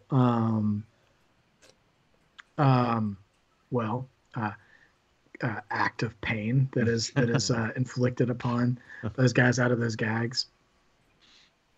I have to think. Yeah. Oh man. I'll say a couple. I think they both come from Daniel Stern for me. When I was a kid, I do remember seeing it in the theater. The one that really like made me like audibly laugh out loud harder out of both shock and humor was the iron to the face. Like that just like I was not expecting that at all. But but in retrospect, that's really terrifying because he obviously had that iron on, which is why it left an imprint, right? Like, was that iron hot, or did it just hit his face so hard it left an imprint? I think it would have had to have been, I think it would have had to have been on, maybe. I don't know. Because that's even more terrifying, right? Right. Oh my goodness. Psychotic. But there are two moments. One was really simple. But it was when he was trying to get in the basement door. And of course, the steps were frozen solid and he falls down the steps and stuff. But it's when he's trying to work his way back up to his feet. And it's just like the sound effects and the scream that Daniel Stern lets out, where he slips and then the crowbar falls off the door and like lands right on him. Just so cartoony. It was perfect. And again, for the scream that Daniel Stern lets out is the tarantula. Which made me recoil. Still kind of makes me recoil when I watch it. But Stern's scream is a scream to end all screams. Yeah, in that moment. I remember that. It's to call it intense is underselling it highly. Any other memorable ones? You kind of reminded me. I think. Yeah, there's a lot of really funny ones, but a lot of the stuff with the stares in the eyes, like a lot of that sort of physical comedy where you're just like sliding around. I remember really cracking me up and just amusing me doing it. Especially, I don't remember which one now, but it was like it took several tries for them to get to a certain place, or they just ended up going backwards. I don't know. I don't remember now. My brain is not working at the moment, but that I remember just really making me laugh a lot. Yeah. I don't know that any in particular stand out for me. I mean, I liked them all. A couple of bits of trivia. I at least did one. I wrote down a lot, but I don't really feel the need to go through all of them. But there's a couple that I wanted to mention. So the movie, the gangster movie that he watches, I don't know if you guys knew this. I didn't know this till today. It's not a real movie. Keep the change, you filthy animal. That stuff. That was created to be a fake movie within the Home Alone universe, like as an inappropriate movie for Kevin to watch. Gotcha. So and they doubled down on that joke in the second movie as well. It's pretty wild. John Candy, we didn't really talk about John Candy very much, but he improvised all of his lines. His stuff was way funnier to me as an adult. I didn't appreciate how funny he was as a kid, but especially at the end when they're sitting in the truck riding back and he's trying to tell I keep wanting to call her Moira because she's on Schitt's Creek now. Catherine O'Hara, that she's not a bad parent, and he goes around the truck at all the guys who are asleep and talking about how terrible fathers all of them are. It's really funny. And then he tells this story. He's supposed to be trying to cheer her up, but he tells this story about when he left his own son at a funeral home for a whole day, and she's just getting further and further discouraged, and he doesn't realize it. Like it's just so great. It's like he was better after 6 or 7 weeks, started talking again. You know what I mean? It was like, and all this other stuff. The fact that all that's improvised is impressive. Right. That's amazing. Yeah. So apparently John Candy did that movie as a personal favor to John Hughes. He was only on set for 1 day. And ended up working a 23-hour day. Wow. And at the end of it all, this is the part, this is not really funny, but I don't know what else to call it. He was paid less than the actor who played the pizza delivery boy. Wow. They showed their stubs. This again is from the movies that made us. They discussed that, and he was just, he just lent himself to John Hughes because he loved John Hughes and they had a good relationship. And it's like, yeah, I'll do this for you. And he was doing it as a favor. So obviously that would make sense why he wasn't paid very much. But also, like, I don't think he arrived on set knowing how long he would be getting used for that day. Wow. And so, yeah, it's pretty crazy. So any lasting thoughts on Home Alone 1 before we run a buzzsaw through Home Alone 2? No, nothing for me, I don't think. Okay. Yeah. Tim? All right, cool. Well, again, that's Home Alone. It's available on Disney Plus.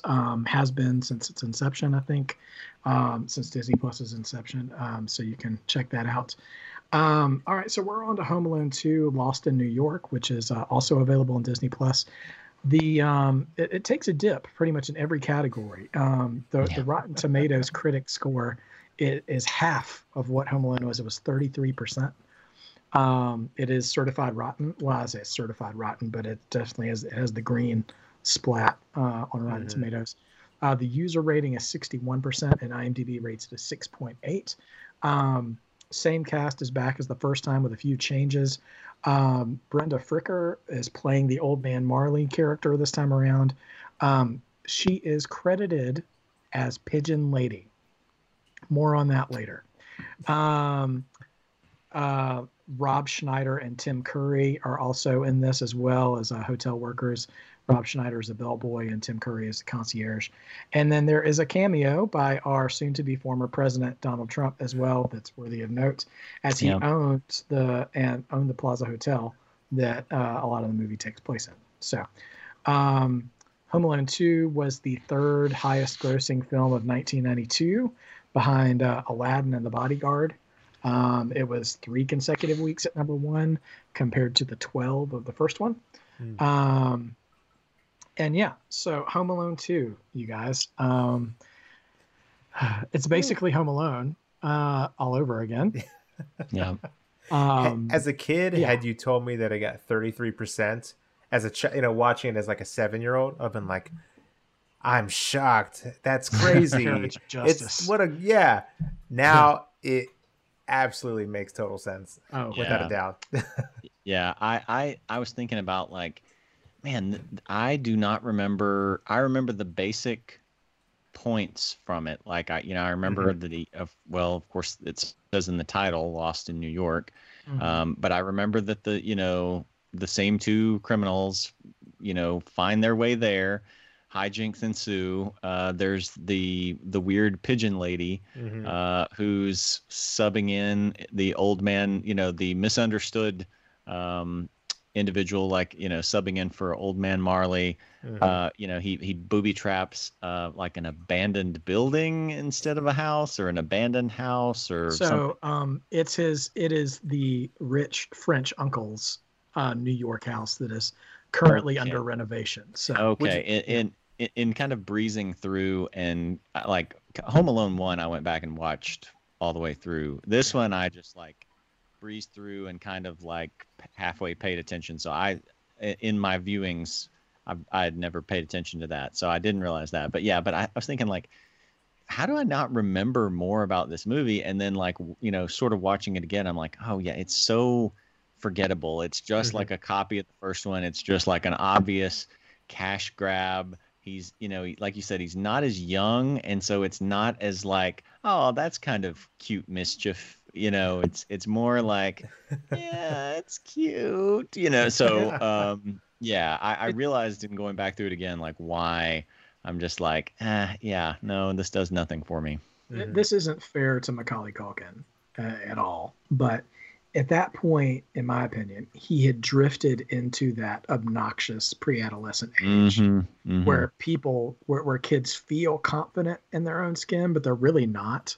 Right. Or they think they feel confident in their own skin. And so, it's that, like for me, it was that age of, if I could make somebody laugh, I would tell the same joke like over and over again for an hour, like trying to get that same laugh out of somebody, and when you're on the receiving end of that, like it's cute at first and then it just gets obnoxious really fast. And so here, he's doing all the same tropes. I really think, you kind of hit it on the head with the retread and stuff. Like, I feel like this might be in the running for like the quintessential lazy sequel. Yeah. Yeah, for sure. Because it is almost everything. Like the only difference is that he's not left alone in Chicago. Right.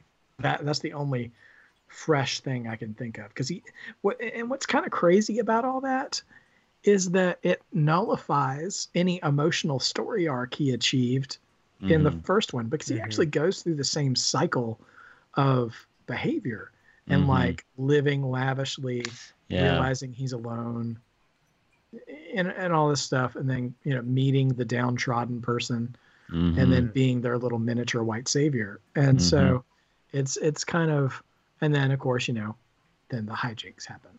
And he has like a meetup with his mom again. It's like specifically the mom again. Okay.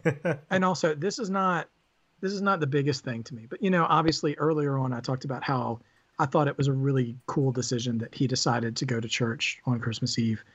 And there's nothing particularly religious about Home Alone, the first one, about, their family having any kind of faith tradition or anything like that.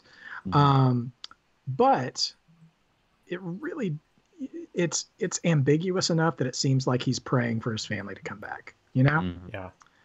And the second one, he is straight up praying to the Christmas tree in 30 Rock. He's looking at the tree. Like they have this whole, like they have created this whole narrative in the second one that he is so obsessed with Christmas and Christmas trees in particular. That like that's the most important thing to him, is having a Christmas tree.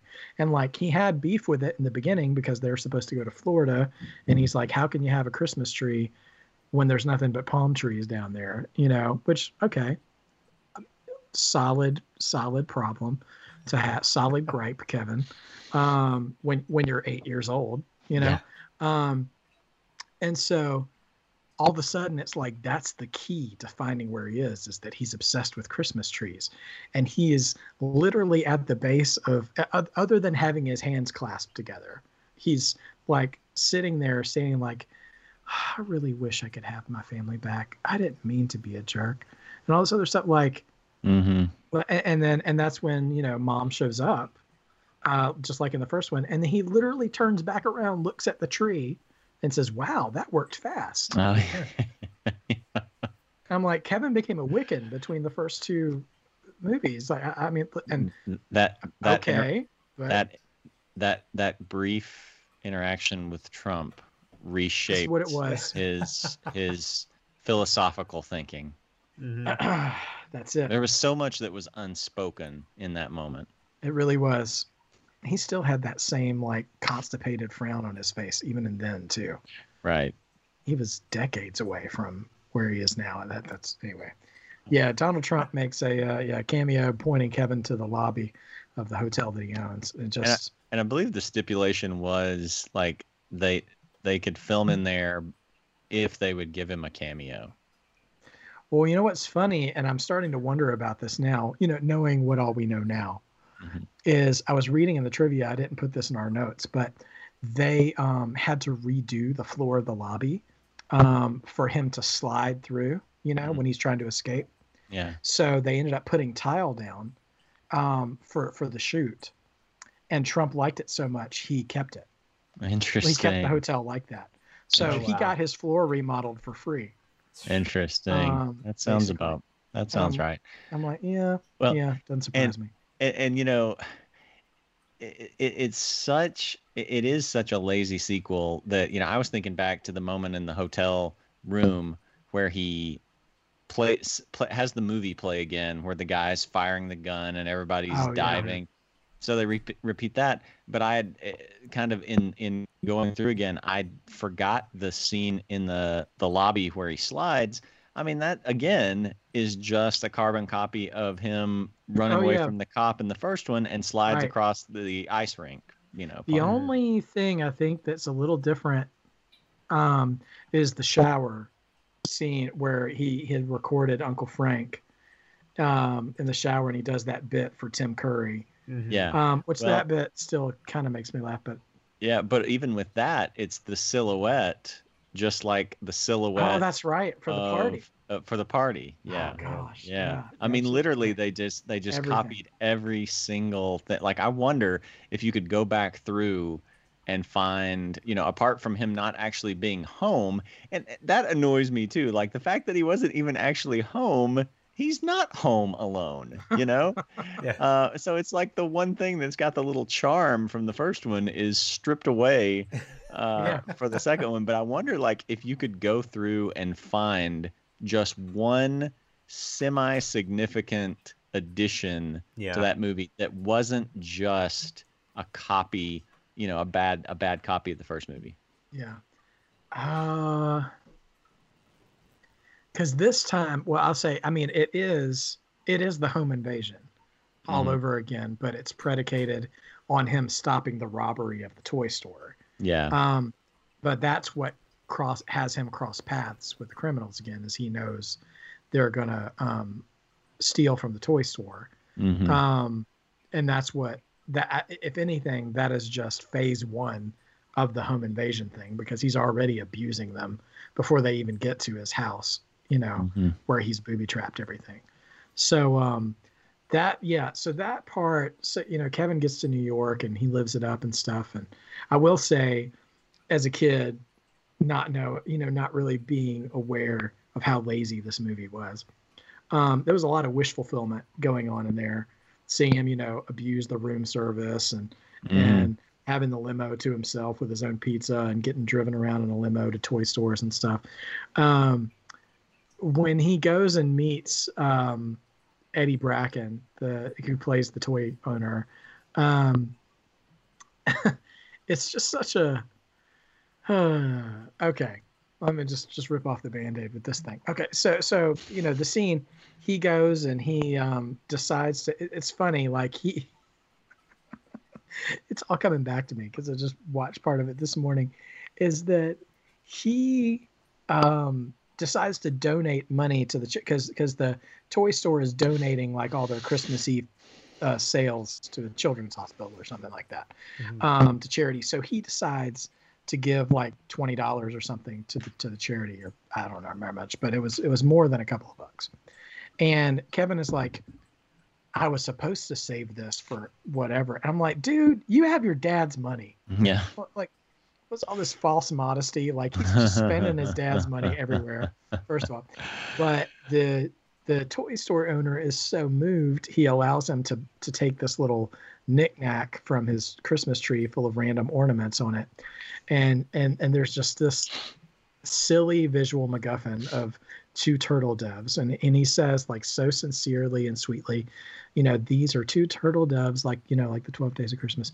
You take them, you keep one, and you give one to someone who's very special to you, you know, someone who's going to be your friend forever or whatever. And so we pretty much relive Home Alone 1 all over again in a different setting. And when he's with the pigeon lady and stuff, you know, after everything has already happened, and he goes to find her at the very end of the movie, and he gives her that ornament. He's like, you know, I'll never forget you. And I will say, it's certainly no church scene, but earlier on, they're like, I don't know if it's Carnegie Hall, or if they're just in an auditorium where they're up in the rafters listening to the music, and it's really kind of a sweet scene. And she does have, the writing there is actually pretty poignant about her, like how homeless people kind of become invisible, and how she's like, I wasn't always like this, you know, my life wasn't always this way, and people just choose to forget me now, to forget that I'm even there. They don't even see me, you know. And I think, and there's a lot of meat on that bone conversationally that this movie does nothing with. But that being said, he goes and finds her at the end of the movie, gives her a turtle, and it's like, now we're going to be friends forever. I have a huge problem with this. Not only for them being such great friends. Now, obviously, you know, she saved his life and stuff. For her part, she was a great friend to Kevin. She'd saved his life. She talked to him. She learned his name. Yeah. He doesn't even know her name. The movie doesn't even know her name. Her name is Pigeon Lady in the credits. Her name is actually Pigeon Lady in the credits. Oh, God. And they're supposedly going to be these lifelong friends. He doesn't even know her name. And it's just so, oh gosh, that just, oh man, that annoyed me so much. And I think it's because after going back and watching the first one again and being so moved by the Marley story arc, seeing the retread of that being just that inconsiderate is just awful. And the first one, because there was no template already there, there had to be this natural buildup. So you saw that Marley character several times, and you know the stakes got with her. I think he ran into her once and got frightened, scared one time. And then like ran into her again, and that's when they had that bonding. It was just everything felt very rushed and more shallow. Like even you know the whole situation with the family trying to find him, it was almost treated as a joke this time, and it felt like any of the tension and the like kind of stakes and build anything from the first one just wasn't there, because they just, like Jared said, it was just cookie. You just needed to like fit those cookie cutter, those holes, you know. I just well, except with the mother, you know, again, like she went out, and you know, the first time, I don't know, maybe I'm thinking too hard about this, but the first, you know, in the first movie, they're in Paris and they realize on the plane to Paris that he's not there. Man. And so she doesn't want to even leave the airport, but he, the father, has still got all of their kids, you know? Yeah. So one of them is going to have to take the kids somewhere if the other one's going to stay behind. And so, I mean, that is a choice a couple will make, you know? Yeah. But in the second one, they all arrive at the hotel together. The kids aren't going anywhere. Yeah. Like, why did he stay behind at the hotel? Like, did he need to fill out the paperwork or something? Yeah. Did he need to get on the phone with American Express and dispute a bunch of credit card charges or something? Like, I don't know why in the world I would never let, you know, I can understand the situation in the first movie, and I would see a situation. Yeah. Well, and I can't deny this either, because I've let this happen, where I would let my wife go on her own to go find our child. where I'd have to stay behind with the other children. Mm-hmm. But in this situation, I would never let my wife alone in the middle of the night in New York City by herself go hunting for our child when the rest of our children are in one of the most luxurious hotels in the city. Yeah. With my brother and sister-in-law, by the way. Even if he is, a cheap Mr. Cheapskate, which I will say, Uncle Frank is, he went from like my most hated character as a kid to one of the better comic reliefs, and later on as an adult. Just his selfishness is so, he could be a Bluth. I mean, he's right. Yes. Self-involved. Yes, that's true. It's pretty wild. But I don't get why the father didn't go out with her at this point, other than to recreate the exact same moment. Exact same thing, right? Yeah. And other than that, and or they had already decided that Kevin that his dad was going to be mad at the room service bill. So the first time he sees Kevin, or the first time you see them interact, is him yelling at Kevin. Yeah. Which great parental model there. Yeah. Well, they had to copy the the buzz moment from the first one. So gosh. Yeah, the more we talk about it, the more annoyed I get by it, that they just had to, it basically, like, they could have taken, for all I know, they took basically the exact same script and then they just deleted out parts of the action lines. Turned it into Mad Libs. They didn't even have to delete the old action lines. They just deleted out the parts and replaced it with the new, the new bits. So Kevin throws paint can, but New York version. Yeah. Right. Yeah. It would have been really funny if he ate a Chicago deep dish pizza while he was there. Yeah. Right. Anyway, one more thing that I noticed this time around. So, the McAllisters are going to Florida, and, Kevin ends up in New York, of course. I can't remember anymore, like, who they were going to see, or I guess if they were going to stay somewhere, like at a resort or something like that. But obviously in the first one, when they get to Paris, they go to their family member's house. And that's where everybody's holed up at while they're trying to figure out what's going on. Well, when they get to Florida, they end up going to this cheap motel that, Uncle Frank has a joke about. It didn't look this bad on our honeymoon, whatever. And that makes me wonder, were they always going to be going to that hotel? Right. Was like this rich family, like why did they go to this place? Because if you're already in that city and you're going to stay somewhere for the night, you might as well go to where your destination is. Yeah. And so I'm like, where were they intending on going that they decided to stay there instead? I'm still not sure what that was about. Yeah. And this is very nitpicky, but because in the context of the film, I know that both films are 2 years apart, but in the film, she was like, "Oh, what happened a year ago with Paris?" I'm like, if something that crazy happens, next Christmas, let's just stay in. Let's stay home.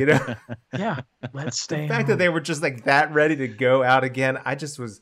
Again, it's nitpicky, but I'm like, man, just pump the brakes. Just have a good one at home. It's fine. Yeah, when you have a traumatic holiday experience.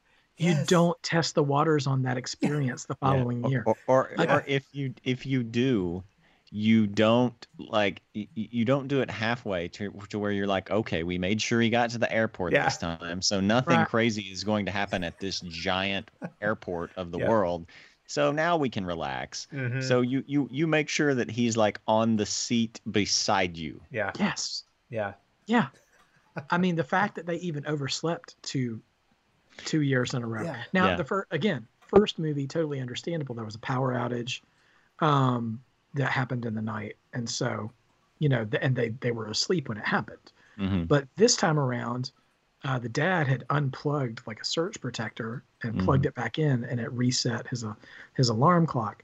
Mm-hmm. I don't know about you guys, but like, if my head sleeps next to that alarm clock, I'm going to see that it's blinking midnight. Yeah. And also going to remember last year, remember when we overslept and had to rush to the airport? I'm going to make absolutely sure I've got 2 or 3 alarms ready to go. I'm going to tell everyone in that family, hey, set an alarm. Like, we're not going to mess it up this time. Yeah. Yeah. Which again, that is also, 21st century. Oh yeah. Conveniences too. Like everyone in that house, there's probably 20 cell phones in that house if that movie gets made this year. Yeah. So somebody's got a charged up phone. You know what I mean? They do try to sort of hang a lantern on it where the parents are talking to the cop, and the cop asks them, has anything like this happened before or something, or I forget how they phrase it, or how the cop phrases it, and the parents are like, well, this exact same thing happened, last year or something like that, and they're like laughing about it. They're like, oh, it's kind of becoming a McAllister family tradition, and the cop is just like stone faced, just doesn't crack a smile or anything. Like most of us would be like, yeah, you left your child and twice. You're laughing about it. And now you're laughing about it. And at that point, they don't know where he is. Yeah, I guess not. Yeah. Because they don't know he's at the airport until they don't know he's in New York until the credit card just comes back as stolen. Wow. Yeah. And because it's in that same scene where he realizes that his wallet's missing. Yeah. So like, we lost our kid in the airport, and now we're in the Chicago airport, and now we're in Florida. Yeah. And we're just gonna laugh about I don't know where my 9-year-old is. It's a family tradition. I'm calling family services like right away. Right. Oh my gosh. Yeah, that's why there couldn't be. I mean, there actually was a Home Alone 3, but not with Kevin McAllister. But that's the reason, is he just got taken away from the family after the second. Yeah, exactly. Yeah. He's no longer a McAllister. Oh my gosh. Yeah. So, you know what? I will say something positive about this movie. I think this is Rob Schneider's least obnoxious movie for his role. Wow. I actually found him pretty funny in this role because he was very subtle. Yeah, way more subdued. And Tim Curry, I mean, stole just about every scene he was in too. Just I don't know. I'm a fan of his unorthodox voice and accent. On certain scenes, and just how over the top he was for that movie. Yeah. Was pretty entertaining as well. Yeah. And any Tim Curry movie where I don't have to think about him as Pennywise is a plus. So yeah. Yeah. Man. So Home Alone 2. Can I bring up one? Yes, one please. Quick. I'll try not to be too. We don't have to talk about this that much. But one thing that also surprised, I think as a kid, I was just oblivious to, didn't think about it all. But the first film, a lot of the like the last, the third act, I guess, all the hijinks. The first one, they're pretty rough. They're pretty brutal, and they're definitely should have caused more injuries than they did. But the second film, I feel like the first instance of anything where he throws a brick at Harry's head, he should have died. Like, that was a moment as an adult. I'm like, oh my goodness, every single one of these things in New York should have killed the Harry and Marv immediately. By the way, there are multiple YouTube videos where doctors diagnose the injuries sustained in Home Alone. My favorite one, because it's a little more lighthearted, is from Screen Junkies, and it's called Honest Action. They had a brief series where they did some action movies where they diagnosed the injuries sustained and how likely it would be that someone died or what their physical trauma would be from it. And so they have one that they made like 6 years ago called Honest Action Home Alone. And it's made almost like a video game. There's like video game sound effects, and there's like, internal bleeding. And then you have like a Mario Extra Life sound when they come back to the next scene. Anyway, it's pretty entertaining. But yeah, no, the brick scene is the only time I really kind of feel disappointed in myself. Because the gag, and I'm blaming Daniel Stern on that. The way he sells every brick to the face, I can't not laugh. Just his groggy look and the constant falling down and getting back up again. It's so dumb, but it's really funny. But yeah, like obviously they appeared to escalate the violence and the traps this time around. But didn't it seem just so much more sinister? Yeah. This time? Yeah. Like just sadistic, like he's like you said, Jared, like he's hunting them. Yeah. This time he is, because he doesn't have anything to defend. Right. Yeah. You know? And I think, the first one at least had the backdrop of being in a bright house set for Christmas, whereas this was a different like setting. Batman Returns or something. It did. It felt like a Batman movie or something. Yeah, exactly. And also, like, just talking about his sort of cuteness and naivety to his, like, jerkiness. Like in the first movie, like right before he starts shooting them in the crotch with his BB gun, which also underrated gag as well. But that's my juvenile susceptibility to humor. He cocks the gun and he says, "This is it. Don't get scared now." Like he's like, he's trying to like,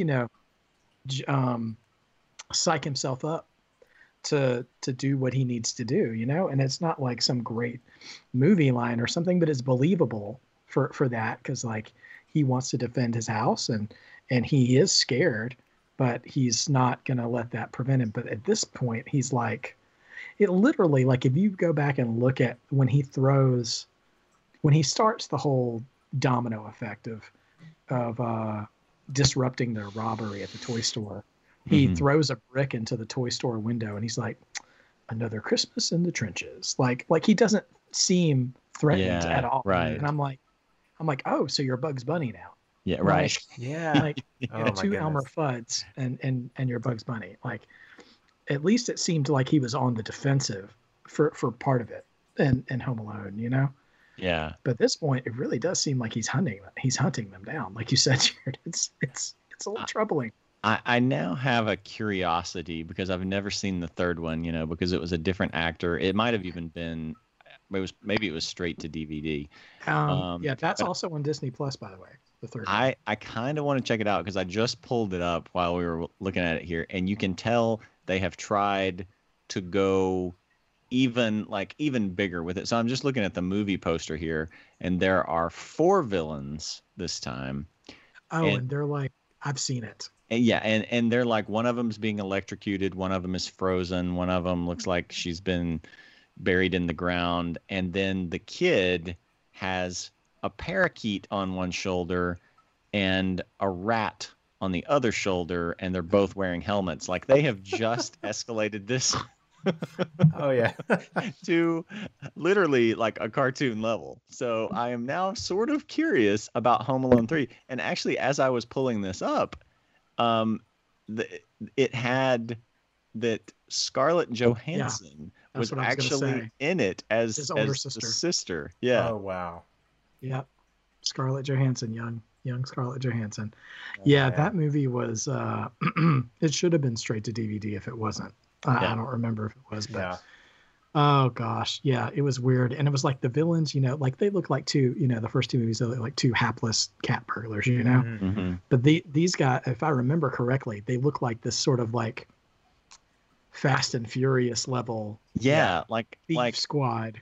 Like I'm looking at one of them, and he looks like a male version, like from the poster, he looks like Bellatrix or something from Harry Potter, or Bride of Frankenstein or something here. It's just bizarre. Man. The last thing I will mention, at least in terms of trivia that I've got, I think this is the only other thing I want to bring.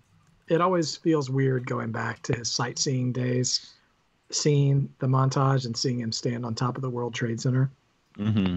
Oh yeah. Apparently, in TV broadcasts after 9/11, they cut that part out and didn't restore it till a couple of years ago. But it's back in broadcasts now. Boy, it's just a weird sight. And honestly, I don't know about you guys, but I forgot how huge those buildings were, man. Yeah, when right. you see it in perspective of the rest of the city and stuff. Gosh, it's crazy.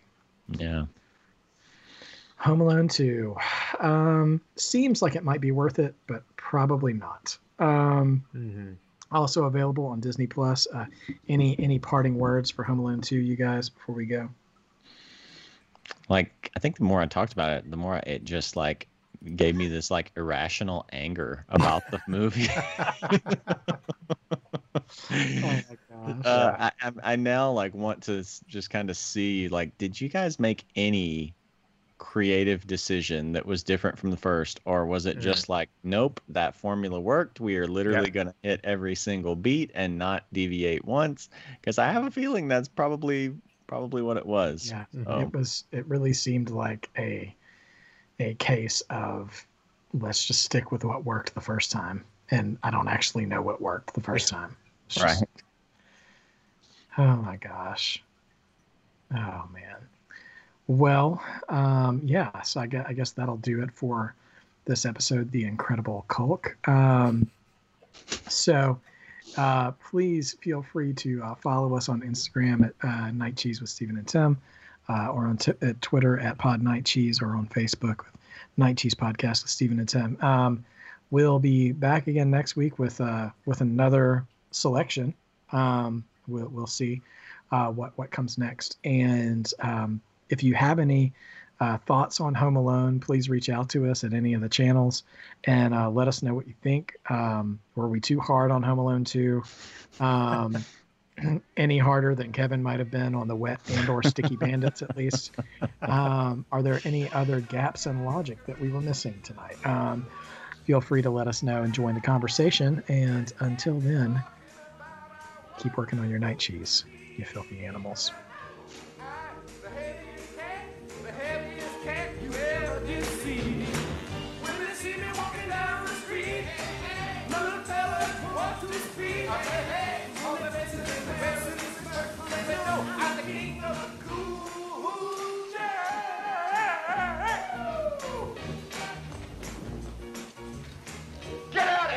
Nosy little pervert, or I'm gonna slap you silly. This isn't up there with Fast and Furious.